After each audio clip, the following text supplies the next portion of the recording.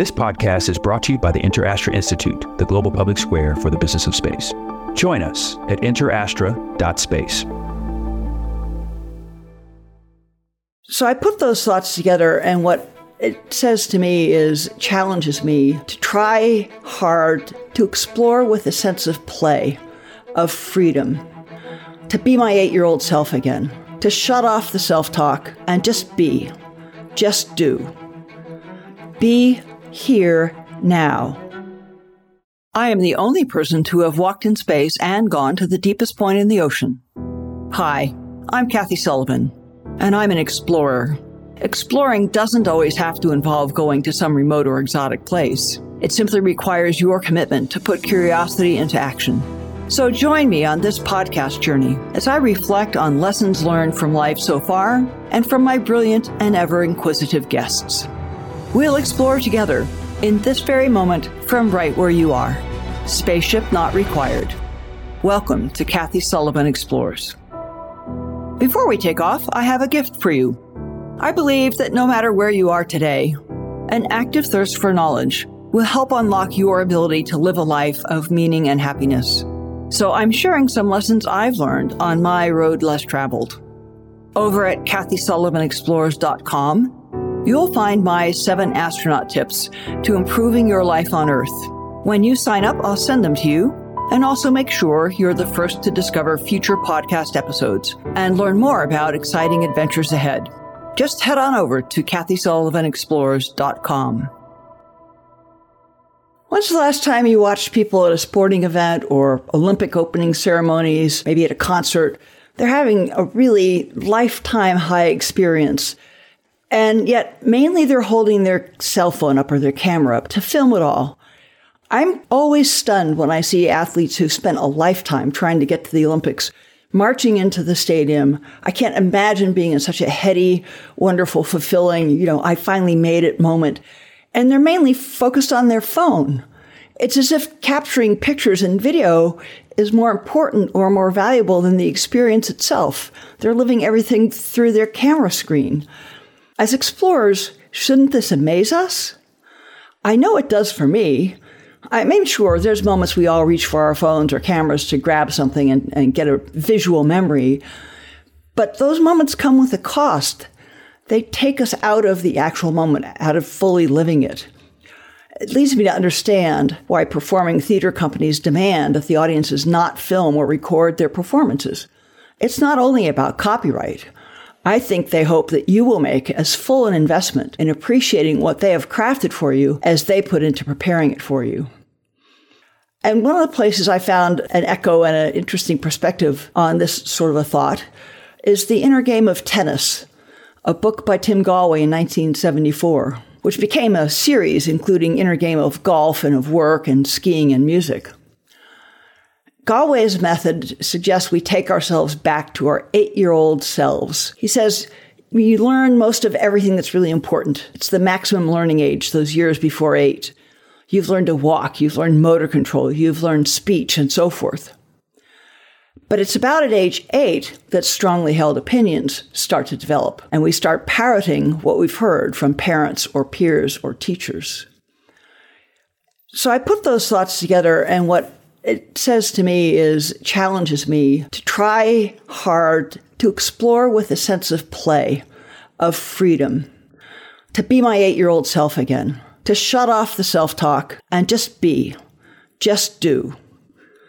Be here now.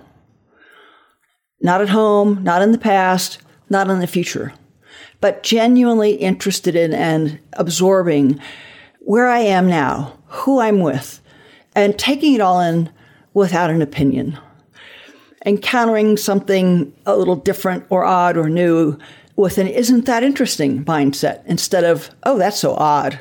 Or, why do they do it that way? That's not how we do it in the United States. Get rid of all of that and just see what's interesting there. I have some friends that have illustrated this quandary to me many, many times. These are 2 friends of mine who grew up together and have an amazing recall of past events. I mean, at the level of what Aunt Doris was wearing at the Easter dinner in 1957, that kind of thing. And every single play in every single Ohio State football game, trust me, they do. But no matter where they are physically, and we've traveled many places together, no matter where these two are physically, their conversation will quickly come back to these long ago events in that old hometown. They descend into that bubble of northeastern Ohio in the 50s and 60s, reliving again all those rich details that they can remember, oblivious to the beauty, the novelty, the delight of the moment, the place that they're in. I suppose there's a sense of safety and security in that familiar conversation, but they're missing so very much. Another aspect of the challenge is to really see. And I just got a new perspective on this from a video game recently. I was toying around with one of those detective games where you're supposed to find various objects, sometimes blatantly out in a scene or sort of cached and hidden away in a scene. And on one of those scenes, the prompt was go find an airplane. I couldn't find an airplane anywhere. I was looking for airplanes like the ones I've seen, like the one I had naturally in my mind's eye. I would have thought, having flown a few airplanes myself, I'm sure going to believe I can recognize one. But in the game, they just meant airplane. And it was a paper airplane, just as valid. But I was looking to see the thing I already knew. I was not looking with the innocence of an 8-year-old with the no story in my mind. It's what is there. Another prompt was a spade. Well, there was nothing shovel-like in that scene, because the game developers meant a playing card spade from the suit of cards. And it really brought home to me that pitfall we can all fall into of only seeing what I already had in my mind's eye, looking right past things that are around me because they didn't fit the mental model that I was operating in. How to get back to that inner 8-year-old, how to just see and observe and take in what's around you without right away filtering it through our mental models. I think these are muscles we can develop a little bit every single day, even in our everyday world. Be here now. Put your phone down. Take all your surroundings in through every one of your senses. And pay attention to what's around you, not what's already in your head or how your experience looks on the screen in front of you. What beauty will you uncover? What will you notice that never occurred to you before? And how much richer will your life be if you can resist the screen and be fully in the moment? Just a thought. Thanks so much for joining me on today's mission. For more solo shows and deep dives with incredible guests, along with all the ways to get the podcast and much more, head over to KathySullivanExplores.com.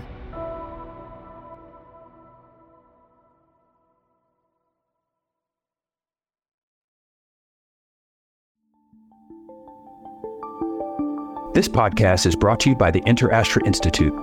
New episodes are available on Spotify, Apple Music, and most everywhere podcasts are found. To be the first to know when the next episode drops, head over to interastra.space.